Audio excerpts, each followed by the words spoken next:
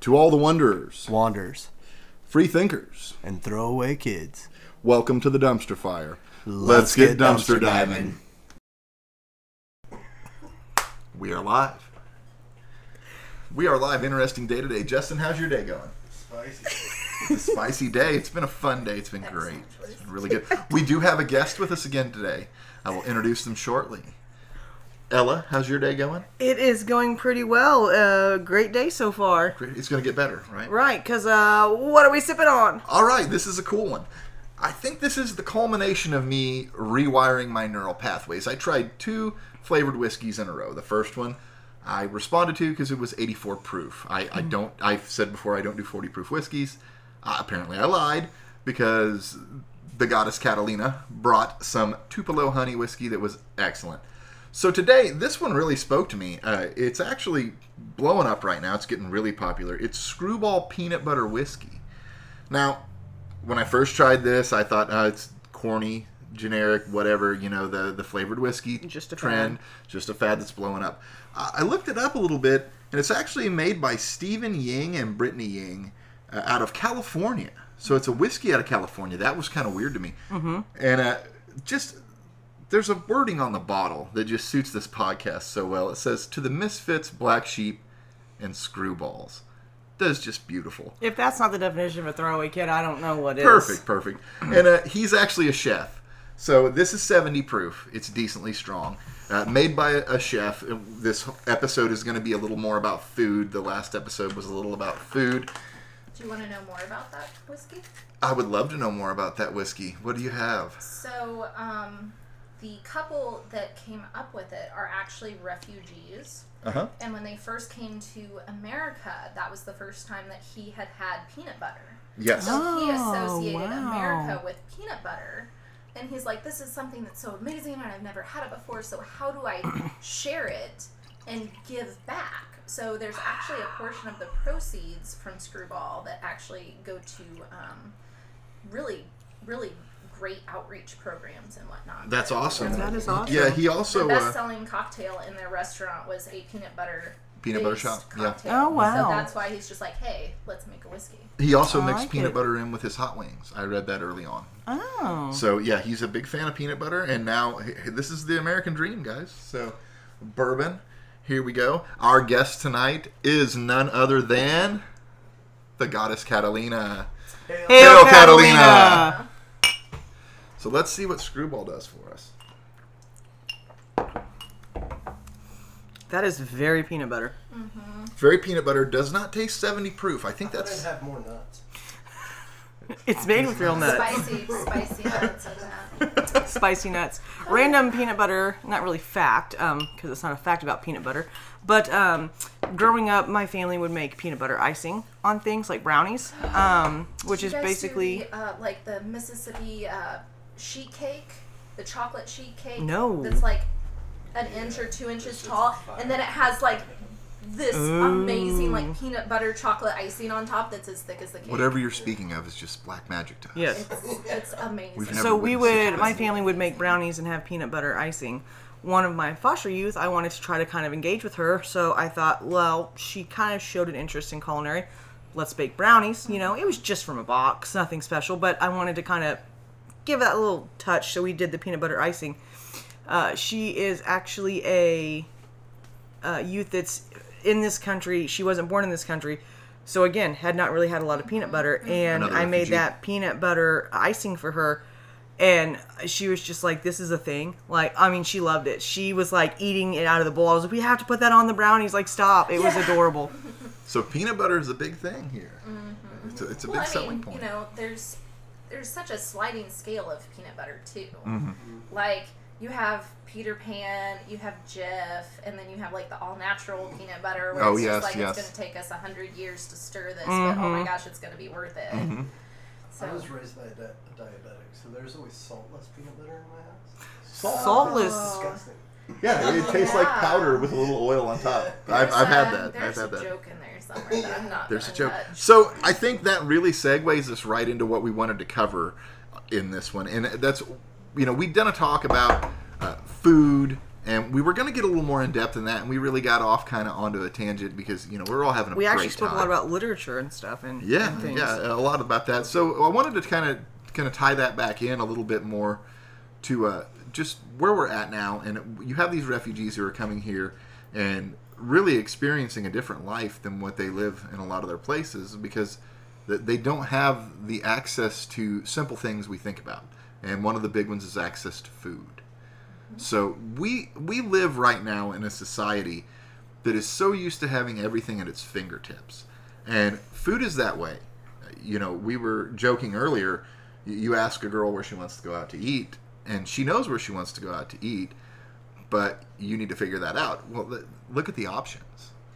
There's so many options, and it also really doesn't help that everything is very instantaneous in our culture as well. Like, I mean, you can Amazon Prime just about anything. You don't really have to go to the store nowadays. And even if you do, when you think about it, whatever you need is going to be at the store without a doubt. Prepackaged. Wasn't it cake mix that was too simple? Oh, yes. This is my favorite Betty Crocker fact. So originally, I believe it was in the 30s when boxed cake mixes came out. Which you have to think, we were living in a society where the man made all the money, the woman stayed home, had the kids, and was Susie housekeeper. So they came out with boxed cake mixes, and no one was buying them. And they couldn't figure out what it was. Well, the housewives bought it, and it was too easy. The only ingredients that you added were water and oil. So because they felt like they weren't putting enough work in, they did not deserve to use this quick method. What? So what they ended up doing was they added in the instructions that you can add either 1 or 2 eggs. And by cracking that egg, it made the housewives feel like they had done work. No way. And it started flying off the shelves. That's great. Wow. Very, very interesting. Then that was obviously done by a large corporation that had figured some stuff out on how to psychologically program people to eat. Now this ties all the way back into a book that I just discussed with Justin. I actually gave him a copy of it. It's Metabolical by Dr. Lustig. That kind of goes into, he saw this coming. He's like, there's a lot of psychology going on in food. And really food is such a huge industry now that we just live in a different time. And I think it's good to take a step back and look at what we have. And I think, I've always been a preparedness person. So I always thought, what would happen if we didn't have these options? And we got kind of close to that with COVID. Things really started shutting down. Things started changing. Now we're still having trouble with getting places staffed. So it's an interesting time. And I think it's a good time to change those neural pathways, to think a little different about this. So. Everything breaks down from food at the end of the day. Yes, it does. Yes, it does. Just the fact of if you don't know when you're getting your next meal, that relates to learning in school. So we have kids that have a very unstable home life that aren't getting lunches, or they are getting school lunches. So they're fine during lunch and directly before in those classes, but after those classes, when their mind moves to their next meal, which is going to be at home, well, I don't know if mom's going to be home. I don't know if we're going to have enough food. If we don't have enough food, when's the next time I'm going to eat? I actually worked with some kids. It was an after-school program in Louisville, and we worked in the quote-unquote ghetto. And all I was doing was working with 5th and 6th graders, helping them do homework, essentially after school, and giving them something to do after school. And one of them admitted to me, he was 11, he had joined a gang, and I asked him why. He's like, they offered to feed me. Yeah. Literally. He had no food at home. He was like, I never know what I'm going to eat. They can feed me every day. Yeah. And I was like, I will feed you. Yeah. I took that kid out to eat every time I had him. Yeah. And it was so crazy. It completely changed my thinking of his life and like his future. Like, I'm like, this kid's never had a shot. Like, he literally can be lured into a gang, and asked to do violent things at 11 years old just because he doesn't know where his next meal's coming from. Exactly. And that plays right into desperate people take desperate action. Mm-hmm. And if you perceive that that is your only course of action as well, you think, oh, If hey, I it's don't have an survival. alternative. Yeah. So, bouncing back to the disposable society complex that we have right now, so not only can we get everything whenever we want it, but if something breaks, our immediate response is, oh, I'm just going to go buy a new one. It's very, very seldom that people will actually take the time to work on their equipment. And something we saw during COVID is there was a new model came out in the late 80s and early 90s in business where they didn't backstock things. It Yeah. was the new order was arriving as you were selling out. It was everything was calculated to the most finite detail, so that when you sold out of something, that's when you were getting more. Right. So it's based on perfect timing. Well, when that timing's disrupted, you Yep. see what happens. No one can get toilet paper. There are. It's That toilet paper debacle was just ridiculous. Well, it's way worse than that. There are 2021 vehicles sitting right now. Yeah. There was actually a shortage of, Yeah. I believe they're NAND chips. I don't know which chips they are, but it's all of these use a multitude of chips that are printed in Ford their is computers. still shut down. Ford is still shut down. I actually was told by a woman I know who sells cars that she's selling used trucks higher than a new one would cost. Yeah. Which is baffling to me. So we're still dealing with the ripples of that. And I came from like I said, I've been dual class. I've came from the time of feast and the time of famine in my own home. So I've been able to see this. So it's kind of interesting. I remember a time when to get fast food was an impossibility. It's like Justin had mentioned McDonald's. He thought that was for rich people. Well, it was literally not an option for us. I completely agree with that. So where I grew up and lived, fast food is not close by. Yeah. It was literally 25 minutes away. So it's like, well, for the time it takes to drive there, get food, pay for that food, and come back, it's not logical. No. It doesn't Makes no fit what our sense. family structure was. Our family structure was, okay, well, dad works on the farm. When he comes home, we have dinner. We have dinner because mom is at home. Yeah. And we had that consistency in that schedule. And that's why fast food just was not a part of our lives. Yeah. And that's also part of where you get the traditional household, that traditional safety and comfort.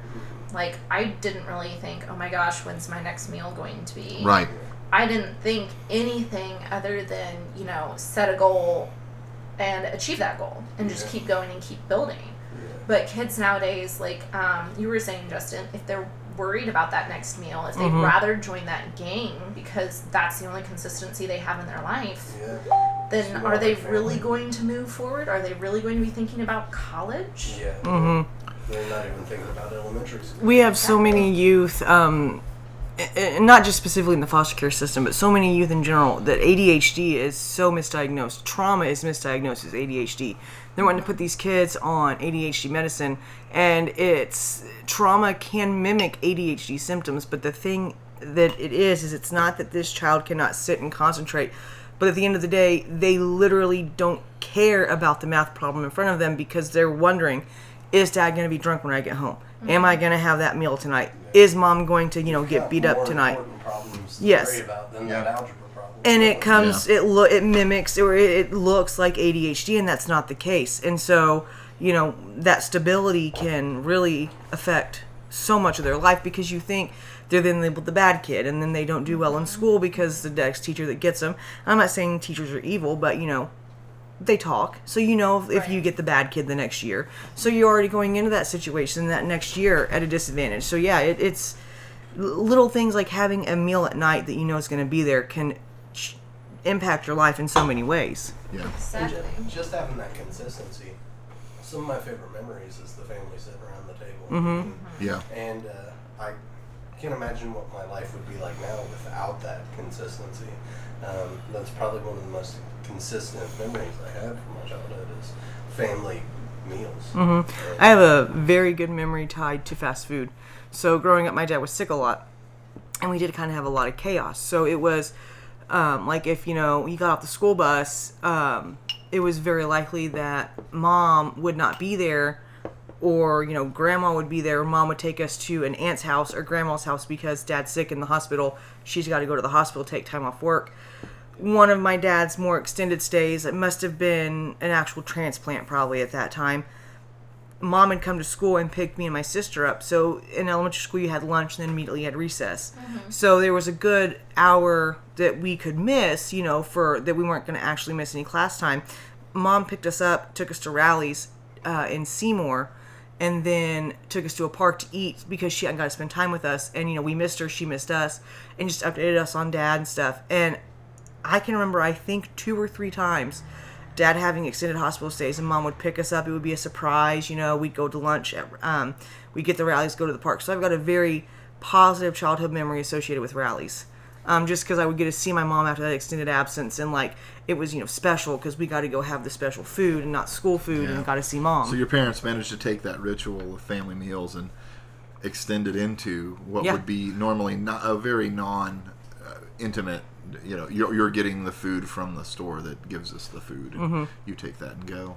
Well, that's like so many things nowadays, even at the store, that are pre-made, like the brownies and whatnot. So I'm kind of silly sometimes, and I like to think that Ethel, the little old lady that works in the bakery department, bakes all the cupcakes, and bakes all the cakes, and makes all the brownies. And then I had someone that's like, oh no, honey. Like, that gets bussed in from somewhere. It's full of preservatives. I'm like, no. I saw Ethel this morning. She said this was fresh. She cooked it with love from her heart. Ethel doesn't lie. I don't think that's how that works. Aunt B is not real. Exactly. But it's like, not to call myself an intelligent person, but if intelligent people look at that situation, look at that personal correlation with the person behind the counter, and they're like, oh, that person made it, then it shifts that mindset to, oh, this is not pre-made food, this is not manufactured food, this is home cooked because I associate that person with the food. So it means it's okay for me to buy these brownies that have been sitting in a warehouse for 6 months. There's such an intimacy to cooking if you think about it. And we've got a friend that's a chef, and I don't really say too much because it's his story. I want him to be able to tell it, but it really kind of hit him, you know, when he said, I cook for people. I give them nourishment, you know. And I was like, that's a big deal. And when you think, like, we referenced the couple of books like Panda Cake and Thunder Cake, like, that is taking a fear and this nurturing role of let's make this together. You know, you think about all those stereotypical, like, childhood, you know, situations like the sitcoms, this and that, where they're in the kitchen, mom's cooking, grandma's cooking. There's such an intimacy to cooking and to food. Like, I think you can really show someone how much you care with preparing their food. I completely agree with that, because pretty much every single one of my really good friends will say that my love language is cooking food. I'm not the best chef. I'm a decent person at a couple things, but I remember in college I was living with a family member, and I took my 2 friends that were living at the dorm and brought them to the house that I was staying at, and I had made an actual home-cooked meal. If I remember right, Gretchen will correct me on it for sure. It was either lasagna or it was chicken parmesan. I forget which it was. But I had, like, cleaned off the table, set the table, had salad, had fruit, had everything. And they, like, showed up and, like, almost cried because they're, like, they missed home so much, and they missed... And after I talked to them, like, I realized they did not even have a very solid family memory of sitting down at the table. Yeah. Like, my friend's mom worked in fast food and whatnot, and there was all this instability. And I'm like, this is something that brought me joy to give to you, and I wanted to share it with you. And then we had that memory of, you know, laughing and talking while we ate. And to this day, like, that is still my go-to. Like, I'm like, oh, you're having a baby or something, I'll bring you some lasagna. Right. Bring you some lasagna. I love to cook as well. I've worked for a long time in the food industry. I don't enjoy cooking in the food industry. It's a much different thing than cooking at home. But after living for almost a decade with 3 culinary students, and then all 3 of them became chefs, and I didn't know that I had learned to cook in that way, because they always did all the cooking, but we watched. You absorbed. Yeah. And I absorbed all their cooking. Yeah. So I absorbed all this knowledge. So when I moved back to this area, it was to take care of my mother, who she'd fallen ill and needed some financial help, so I did what you do, moved in with her, took over bills, and my mom always hated cooking. She did it out of necessity, but it was not done with love. She Right. did not enjoy cooking. Necessity. Yeah, it was purely necessity. And I realized I truly did love to cook. I started cooking all of our meals. And then my sister ended up going through divorce, and my brother ended up going through divorce. So they all moved back home. And then I had people to cook for. And it was so odd because I had never been the cook in the family. Once they found out, I was in charge of cooking Thanksgiving dinner and Christmas dinner. So, yeah, I tend to hide on those days. Those are the hard days. Just even saying that, I know we would host like a Friendsgiving, and I just enjoyed it. One of the things I enjoy is I just take my time when cooking like Thanksgiving. I never rush. I hate when, and I get it, there's split families, people divorce. I can appreciate that, but I just hate when it's like, oh, we need to get dinner done by 2 so we can feed this kid to send them to their dinner at their dad's. I think people stress themselves out too much for the holidays. Yeah. Yes. To me, if you can't relax during the holidays, there's not even a point. I drink wine and I That's the cook. whole point. I mean, I love it. It's the experience of cooking. We typically do non-traditional, especially since Mom's passed, because none of us feel really Christmassy or Thanksgiving. So last year, I think we did. I made a lasagna, my sister made a completely different lasagna, and my brother made a completely different lasagna. So we had 3 types of Nice. lasagna. We just got hugely fat on lasagna and took a nap together. My family, we try to do a traditional meal for one of them. So whether it's Easter, Thanksgiving, or Christmas, we try to do the traditional like ham or turkey, all the fixins. And then the other holidays, we typically do like a taco bar or something, because we realized we were getting caught up in the stress of getting the meal prepared, and it was like we just want to play games and we want to drink and we want to have fun, and let's just do a taco bar. Pre-cooking, I've noticed. I'll do everything the night before that I possibly can, and I do a lot of crock pot potting. Yeah. Just throw it in the crock pot and leave it open. Oh, the Instant Pot has changed our life. It has changed our life. I It's know cool. that It's very you nice cold. Instapot people look down from your I'm not looking down. Ivory towers. No. Like, look at this, please. I can't make pots We work. cannot communicate It always now. comes out too dry to me, or there's not right seal, or No, you something. just got to master it, and once you get it mastered, it's done. So, it's kind of interesting we're talking about this, and I'm the guy that will drink egg whites. I don't. I talked earlier. I don't get hangry. It's a superpower. It's how I've managed to captivate my diet and do the things I want to do. Don't get me wrong. I get cravings. I love food. It's great, but I don't. I think I didn't get that intimate bond. But I do remember. You talk about stability and you talk about structure. I'll never forget this. It was my roommate. I think he was my to-be roommate, John Terra Raymer, and I'm going to give him the biggest shout out I can possibly give. This guy has been like a saint in my life. I went with him and watched him talk to his mom once. And the way him and his mom talked, I had never had an adult talk to me like that. It was like they were best friends. And I remember leaving there, and fortunately I was pretty wise at the time, and I was like, man, you guys act so different. I've never seen that. And he was so confused by that. He's like, yeah, it's my mom. What do you mean? He's used to seeing a healthy relationship. He was used to seeing a healthy relationship. And then obviously I was in a school for psych, but I don't know if that helped me so much as just the life experience. But yeah, that was a weird like stability marker in my life. I'm like, okay, that's how people should act to one Well, another. I mean, to be fair, it's not like you come into the world and you're given a guidebook of this is what a healthy marital relationship looks Yeah. like. This is what a healthy, parent to child relationship looks like. This is a healthy friendship.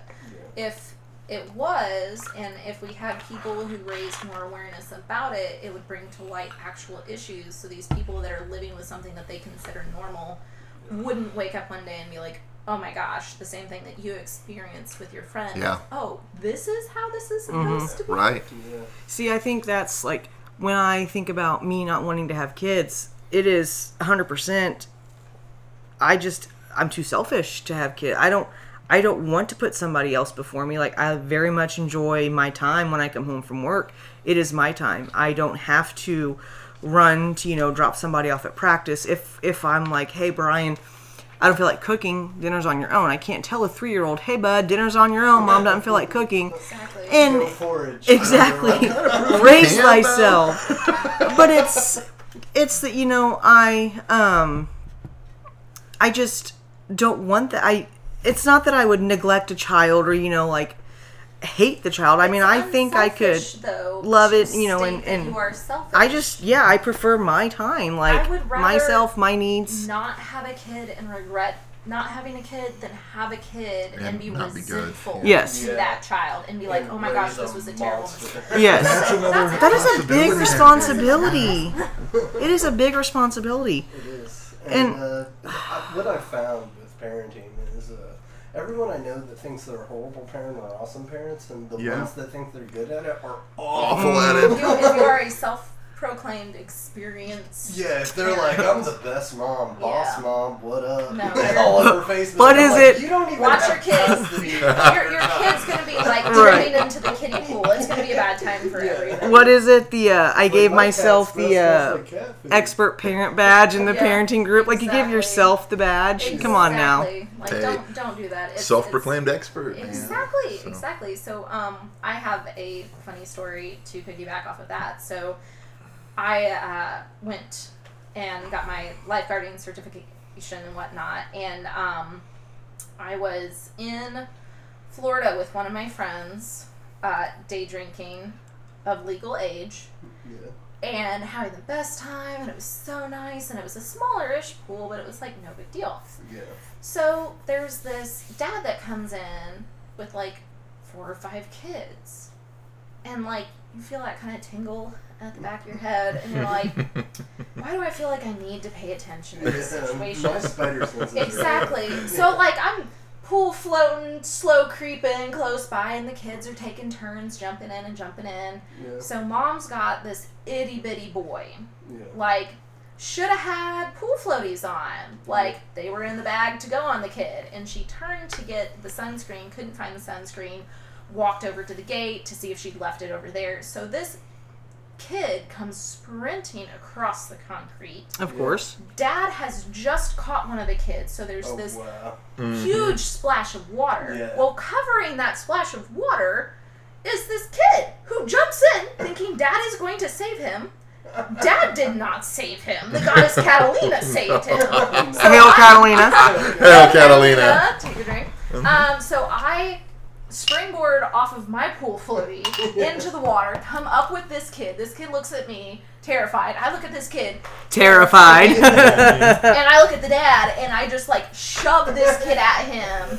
And the kid like does some This deep is breathing. yours. I'm like, this is yours. I did not like grab your kid. And he like looked at me, looks over to see where his wife is, and goes, thank you so much. You saved that guy's marriage. Funny moment with a kid in the Dominican. I went down there in 2017, 2018. But anyway, one evening I decided to just hit the pool and float around the pool at the resort. And all of a sudden the lifeguard calls everyone out of the pool. Apparently a little 4-year-old blonde boy named Thomas, answers to Thomas, in blue swim trunks is missing. And this little kid right next to me with blonde hair and blue swim trunks goes, my name's Thomas too.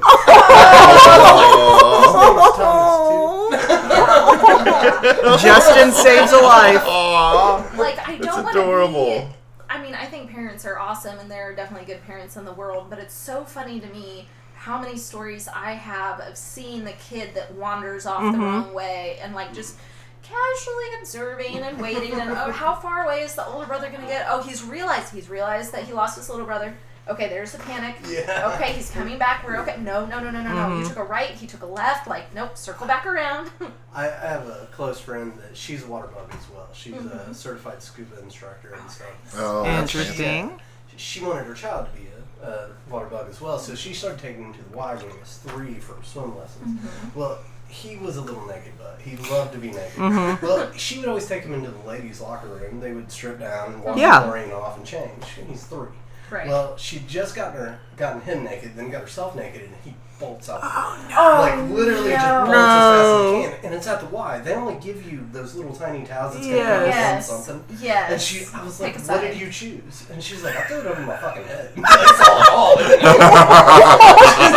That is I was genius. like, I would have never thought of that. I want to meet this friend. She was like, that's why I'm the mom. Improvise, Always adapt, thinking. overcome. This is so true. I've got Yeah. another But- memory. Oh. So one of the dads, apparently it hung back. The next time they had swim lessons, he's like, I like your star. She has a big star tattoo on her butt.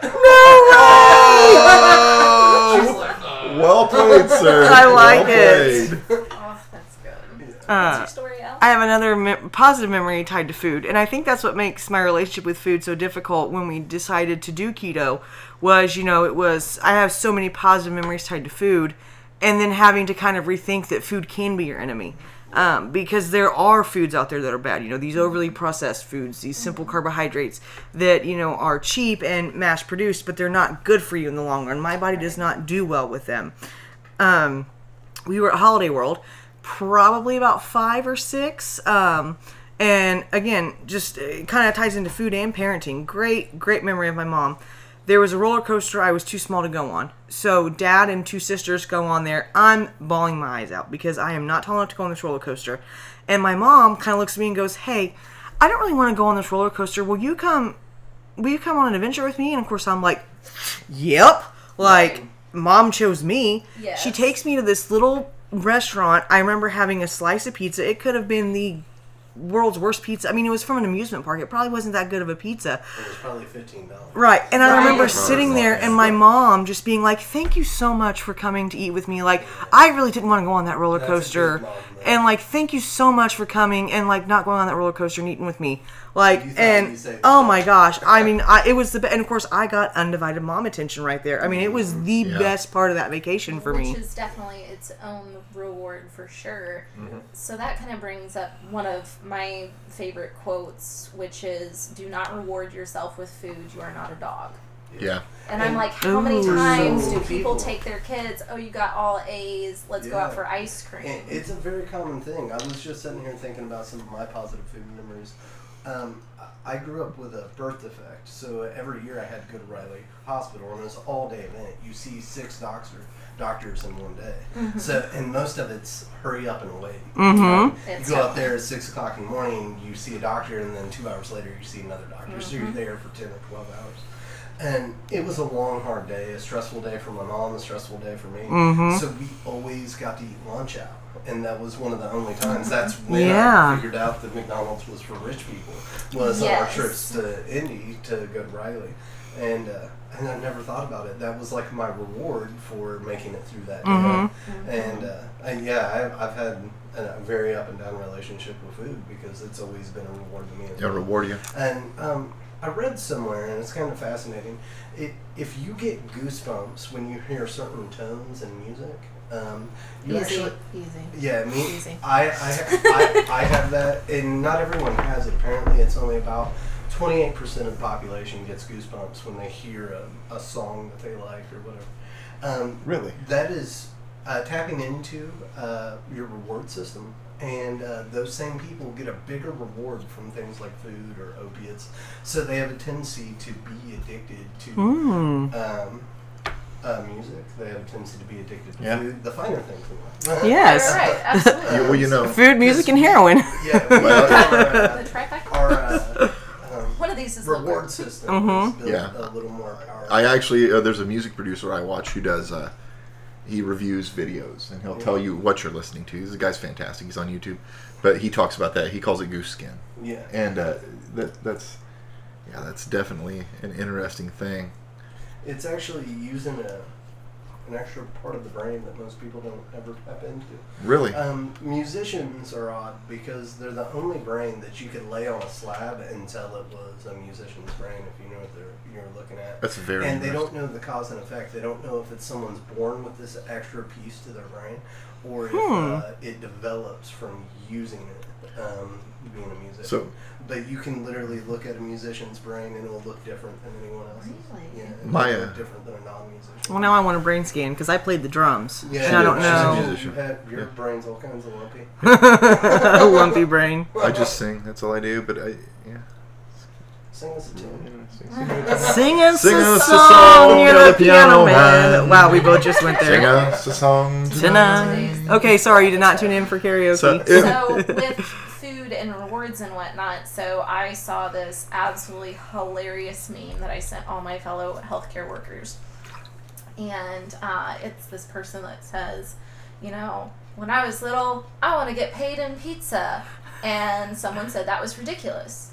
And then all the hospital administrators started acting really weird because whenever you have issues on your unit, You all get of a sudden pizza. your manager gives you a pizza party.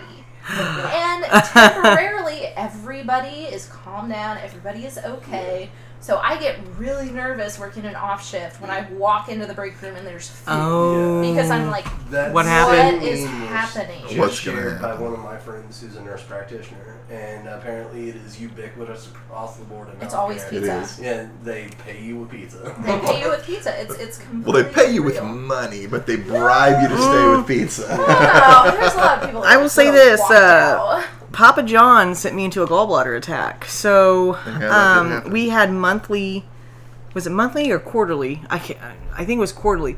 All staff meetings where like everybody meets in Indianapolis from all over the state, and this entire one unit will meet. And they said, oh, we get a deal on Papa John's pizza, so you're not allowed to leave for lunch. You can bring yours. So I'm not waking up at 6 a.m. to drive and packing a lunch that I'm Right. going to eat in a conference room. They would order pizza. It was always Papa John's. I got to the point that I would eat and be so sick afterwards that they literally sent me to the hospital with a gallbladder attack. Papa John's pizza. And so much of that is the concept of free food. So you have this food availability that's just Yeah. over the top, and you have it anytime you start a new job and there's orientation. They give you breakfast or they give you lunch or something, and you're like, man, I'm going to eat all this food. And it's just like, we don't stop and think about, is the food healthy for us? Because we're like, oh my gosh, there's free food. Mm-hmm. So I am the exact opposite, Ella. I am the weirdo that always packs my lunch. Like, every job I've ever had, it's just like, oh, here comes Goddess Catalina, and she packed her lunch. What's in your lunch today?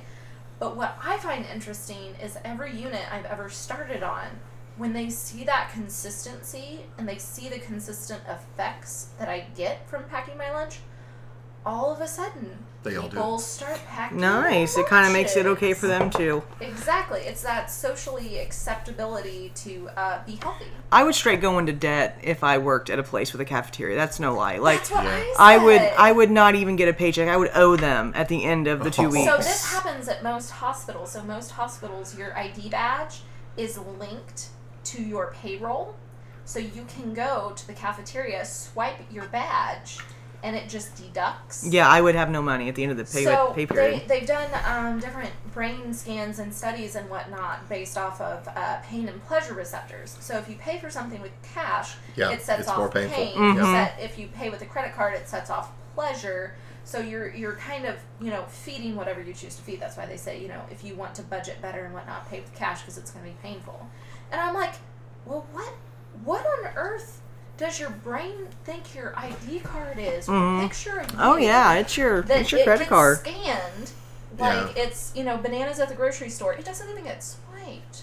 Like, that must not even register in your brain. So I would sit down with these nurses and we would go over how much they were spending in the cafeteria, and I'm like, what are you getting? Oh, I'm getting oatmeal. Oh, I'm getting granola. Oh, I'm getting salads. And I'm like, you are paying triple for something that you could just pre-plan and bring from home. It's that convenience. It's that It's the disposable convenience. And society. then when you Exactly. swipe a card, it's almost like you can bankrupt on things. So it's almost like I got away with this. I did not have to take the solid hard cash out of my pocket, which is still in a lot of ways representative of gold and silver, real valuable tangible things. I got away with that. I paid with this. I paid with this future debt that I may or may not pay. Well, it's the I sold my soul to the company store. Yeah. You completely understand Yes. that everything is owned by the company, and it doesn't matter if you can't pay it back at the end of the day because you are going to be We dead are on the ground. we are a giant company store. Justin and I actually have an entire podcast about some of the very interesting things that have happened throughout history with company stores and full-on battles, gun battles with the military involvement that happened on U.S. soil. So, and this ties back. I made this statement a while back. It's on my Facebook. You could probably find it. We're all addicts. Some of us are just fortunate enough to pick our poison. So, when you think about addiction, obviously food addiction is a huge Oh yeah, I'm issue very that we addicted to face. food. So, what Yeah, if I go without it, I die. Look at you. I don't know Hashtag how long dad I could joke. go, but I think I could go a minute. Exactly. So, I think it's interesting to see, especially I've noticed with older females that I've worked with, and it's, okay, not only do you have to have your coffee in the morning, but you have to have your afternoon chocolate and whatnot. So there was a day at work where we had these amazing gourmet cupcakes. And what I like to do, and if you want to start a diet and cut calories, I highly recommend this technique. So let everybody eat the food and then give you a review. Because by you asking for that review, people are going to think twice as hard about the food that they're eating, and they're going to give you a realistic response. Mm-hmm. So I'm super picky about my cupcakes. Like, it has to be moist cake. It has to have good quality icing. Don't give me the whipped icing. Yeah. And there has to be a cake to icing ratio. as Buttercream well. or bust. Exactly. Like, I'm not just eating, fluffy trash on top of a dry cake. There's no point. So, I am very toothy about my sweets. I don't have a sweet tooth, though. I have more of, like, a savory tooth. Me too. So, all of my coworkers are like, it's worth it. It's worth it. Just trust me, it's worth it. So, I'm like, okay, cool. So, I have this cupcake. Normal size cupcake. Super clean diet. I spent the next 2 hours forgetting everything. Could not go room to room and remember what I was supposed to go get. Sugar high. I was tripping everywhere. Oh wow. I was in the state of almost delirium. Wow. And we were laughing about it because, nothing was really going on the unit anyways. And they were like, oh, well, no wonder you have to eat so healthy. I'm like, no. That's not what this is. What this is my body is so adapted to healthy food, real food, clean food, that you gave me all this processed garbage, and it is literally shutting down right now. So they put me in timeout with a cup of black coffee, and I paid myself the rest of the day. I actually went almost 6 years without eating any fast food at all. I was working out and very healthy and had a very good diet going. The first time I ate McDonald's after almost 6 years without it, it literally felt like I had poisoned myself. I immediately started sweating.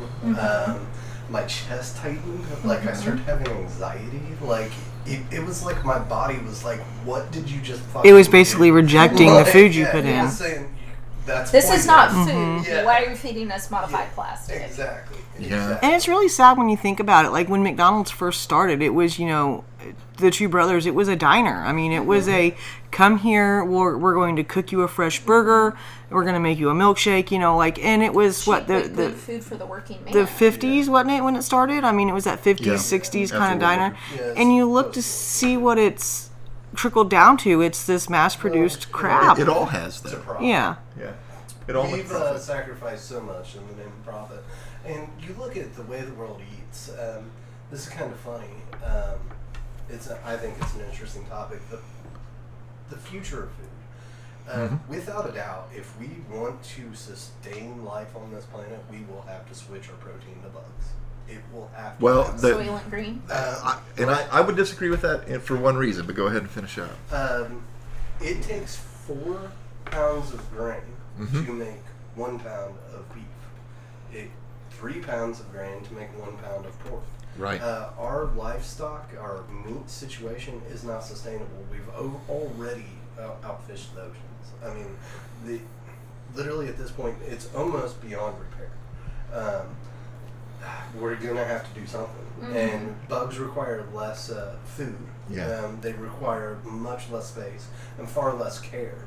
They don't have any diseases nearly as many diseases that can transfer to us. So we don't have to spend as much on caring for them and pumping them full of different things to keep them healthy. And I really think that's the way the world's headed. I mean, Asia has been there already. I mean, They eat everything. the Philippines, I think it's something like 60% of their protein is bug protein. Oh, wow. And there's actually a French chef, very famous French chef, that his name escapes me right now, out of New York. He's a cordon bleu trained chef that actually just served for the first time ever 17-year cicadas. Yes. French Really? restaurant. Yes, And which we will have he's soon. got this very ravishing French accent, and Of he's very course. passionate. It's the only way you get away with feeding somebody And he's bugs. hilarious. I've never seen him. I've only ever heard him on the radio. I imagine he has a pencil thin mustache that curls at the end. I really hope. I really hope. But he's very passionate, and he's like, "Oh yes, well I'm French. I eat snails." So. Right, That right. explains it Yeah. all. Like, yeah, I can eat Absolutely. cicadas. So Yeah, I nothing new. been told more than once that dubia roaches, they're an ancient roach. They're not like a house roach that you would find. They're pretty big. That they actually cook up like shrimp. Yeah. They're very easy to raise and Well, cultivate. shrimp are Lots of bugs. people. Yeah, I mean, they're bugs of the They're ocean. the cockroach of the Now, sea. this is why Crabs are ocean spiders. I don't think we're going to go to That are insects. delicious. They are delicious. They're the I'm not best. eating Seafood actual is the land best. That's spiders. and I'm headed to the sea with this. This is actually I my love dream. the sea. This is my vision. You think hydrofarming? Well, what I think is going to be the future, there's a company called Green Wave. They're the ones that are really pioneering this, and this is what I want to do. This is where I want to retire at. They're doing 3D ocean farming. Yeah. Now, I've said this a while back. We have all these oil leaks in the ocean because we're drilling deep in the ocean. When an oil leaks into the ocean, a lot of it sinks, Yeah. and it's on the bottom. Now, this deforests the ocean. Yeah. There are kelp beds in the ocean that produce more oxygen than the forest on the land. It's 70% water. That would make sense. I mean, what yeah. we're finding is now they decided, let's go and cultivate these kelp beds and grow this kelp about half a mile or so offshore, right there at the front, and then along this they use these long ropes to grow the kelp on. They put baskets where they grow shellfish. And oysters are, in my opinion, the ultimate food. I love an oyster. Clams, I love yeah. mussels. Yeah. There's a great restaurant called the Mussel Burger Bar. Mm-hmm. A chef in Louisville that said, "I want to do local surf and turf in Kentucky. How do you do that?" Well, Cool. mussels are freshwater. Beef. So he Oh, locally wow. sources both. And it's literally a list of gourmet mussels, a list of gourmet burgers. And Yep. when I say gourmet burger, it's a burger this tall with a big knife sticking out the top of it. I like it. It's amazing. Where's this at? Name it. In Louisville, it's called Mussel Burger Bar. Muscle Burger Bar. Fantastic. I will absolutely try this and let you know what I think, because this is where my passion's at. And the deal with the kelp is kelp's edible. Yeah. You can eat it, but they're also finding that you can pretty quickly process that into a biofuel for a diesel. Oh, wow. Yeah. So there's just so many applications for this. It's so far ahead of its Kelp is time right used in now. a lot of things that we don't think about, like toothpaste. Iodine, yeah. Oh, wow. Yeah, I was going to it's say, I really- know I read an article, I found this very interesting. I read an article when I was really young, I think elementary school age, and it said, would you ever, how would you feel, I think it was one of those, like Scholastic, like the readers or whatever, like it was a colorful little kids newspaper, and it was something to the effect of, how would you feel if you ate green bread? And it was basically saying, in America, if you eat green bread, it's typically moldy. You're not supposed to do that. But in Japan, I want to say it was Japan, they eat green bread because it's not wheat, like we have just flowing fields seaweed. of wheat. They have seaweed in their bread. And thinking about that as an adult, it's like, I wonder how much healthier that is than the grain type of bread we eat, because we eat by the low carb bread, the 1 gram of carb or no carb bread, compared to 12 grams, grams yeah. a slice, in typical bread. And Well, one I thing just found that they've interesting. Discovered is actually Americans are obsessed with color in their food. I could see I that. could see that. Caramel coloring, if you look, is added to almost absolutely everything. Everything. Even things like Everything. Sprite that are actually clear. Yeah. Because they we inject perceive tomatoes with flavor. it. Exactly. I mean, So we perceive Interesting. flavor based off of color, which isn't wrong when you think about it from a fruits and vegetables The perspective. Chinese do this in a very extreme way too. There's something called eating your 5 in China. It's 5 flavors, 5 colors, and each color has a meaning. I used to know all the meanings at the moment, but yeah, they're very color based as well. They will actually dye things just to have Just to all match. 5 Yeah. Oh, wow. in their meal. And we do it too. We just more sneaky about it. Right. We do it to trick people into purchasing. Mhm. And, Absolutely. I mean, there's a great book called Villain Incognito about it's by Tom Robbins. It's fantastic. It's fiction, but it's about 3 Vietnam vets who decide to go MIA right at the end of Vietnam. They accidentally crash in Laos and become opium farmers. And Nice. just Fantastic. they leave society behind. And the Right. whole reason, the leaders, they're very intelligent guys. They're kind of pseudo-intellectual. And they're having this deep conversation on the way home. The war's over and they're heading home. And they had all stayed in this little village in Vietnam right before coming home. And they were like, we really want to stay. He's like, Goldfarb, the leader, he was like, me too, because of vine-ripened fucking tomatoes. And they're like, what? He was like, you see that sign in the grocery store. You know it's a fucking lie. They know it's a fucking lie. That tomato hasn't seen a vine in 3 months. Like, it's been force ripened. He's like, we were actually eating vine-ripened tomatoes. Oh, So wow. they turn the plane around and crash it in Laos. Nice. So I get super, super passionate about this because most of our produce that we actually get, just like you said, it is picked before it is ripe. And then That way, flown in in. transit, Yeah. it ripens. They actually Which is why you're better force, off buying ripen. frozen. Mm-hmm. Yeah, they force ripen a lot of green peppers and tomatoes are two Strawberries are really strawberries. common. They spray them with gases that actually force ripen. Oh, wow.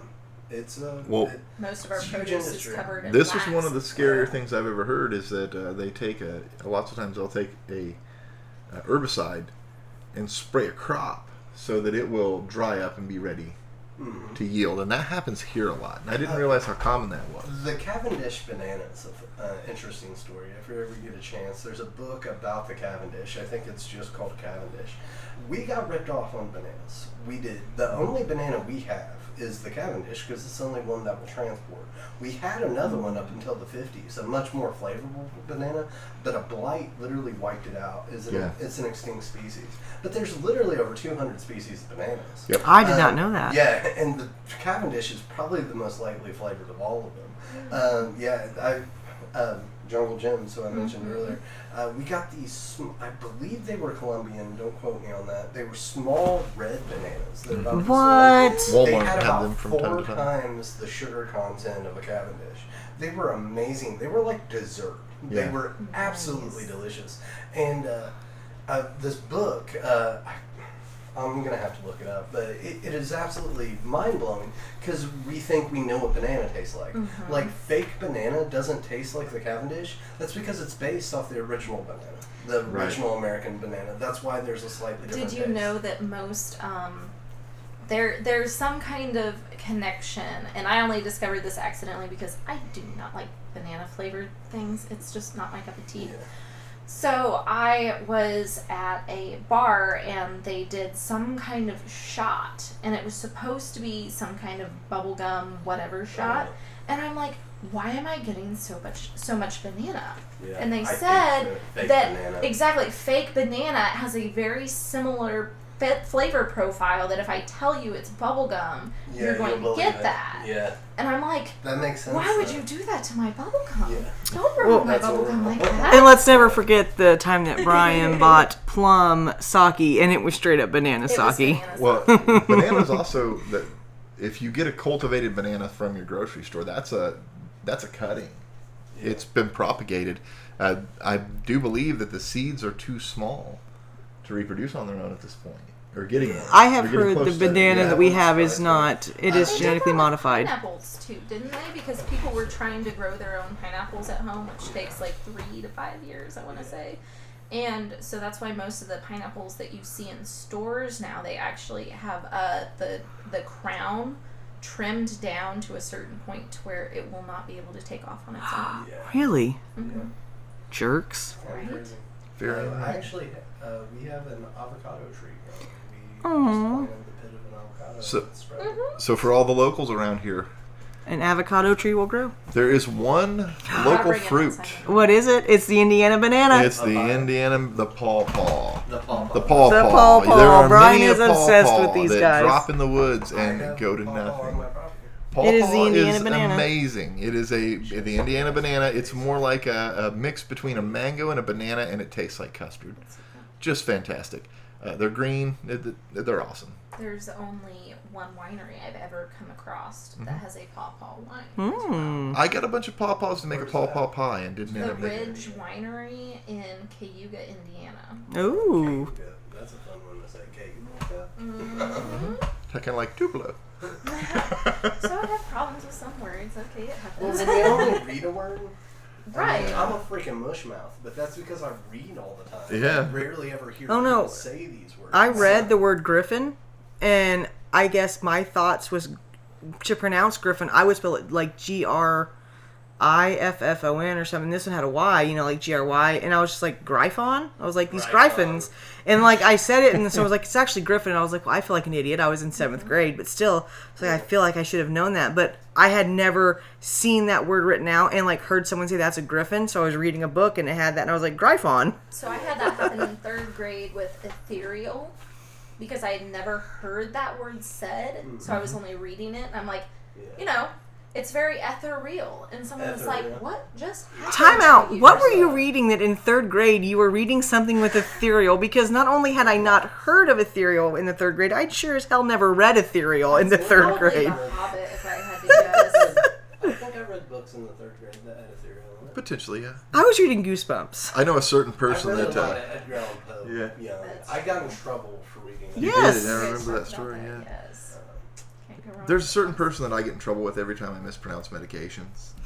Ooh, who would that be? I'm just gonna leave it out there at that. So I think, Well, you guys, vanguard the gods. I have. I'm probably gonna get struck. Man's perfection this when it point. comes to medication. So I think, guys, I think we're close. I think we're ready to wrap this up. I just want to kind of do a quick just synopsis of why we brought this episode together and what we were talking about. A lot of it was to follow up on our food episode where we really got just into a conversation about Bucket, which was so fantastic. Heck It's yes. wonderful. And we wanted to talk about food instability and just where we're going. This will definitely lead to future conversations. I would like to do a whole thing on 3D ocean farming and sustainable farming. My little sister, the author, is deeply into that. Interestingly enough, she writes excellent things about food, and she's also, that's her life's passion, is sustainable food. What's everyone else's takeaways from today? I think all of us are pretty passionate about food. Yes. We all Yeah. love food.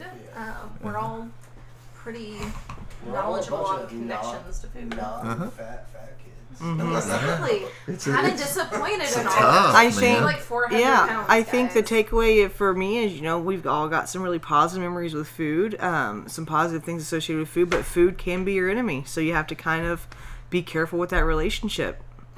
Yeah, absolutely. So we will definitely follow this up some more. Everybody, thank you so much for tuning in again. Get with us on the Facebook page. Tell us what you think about this. Let us know what you want to hear from us from here on out. So to all you throwaway kids out there, thank you again. Stay spicy. Have a great day. See you guys. Later.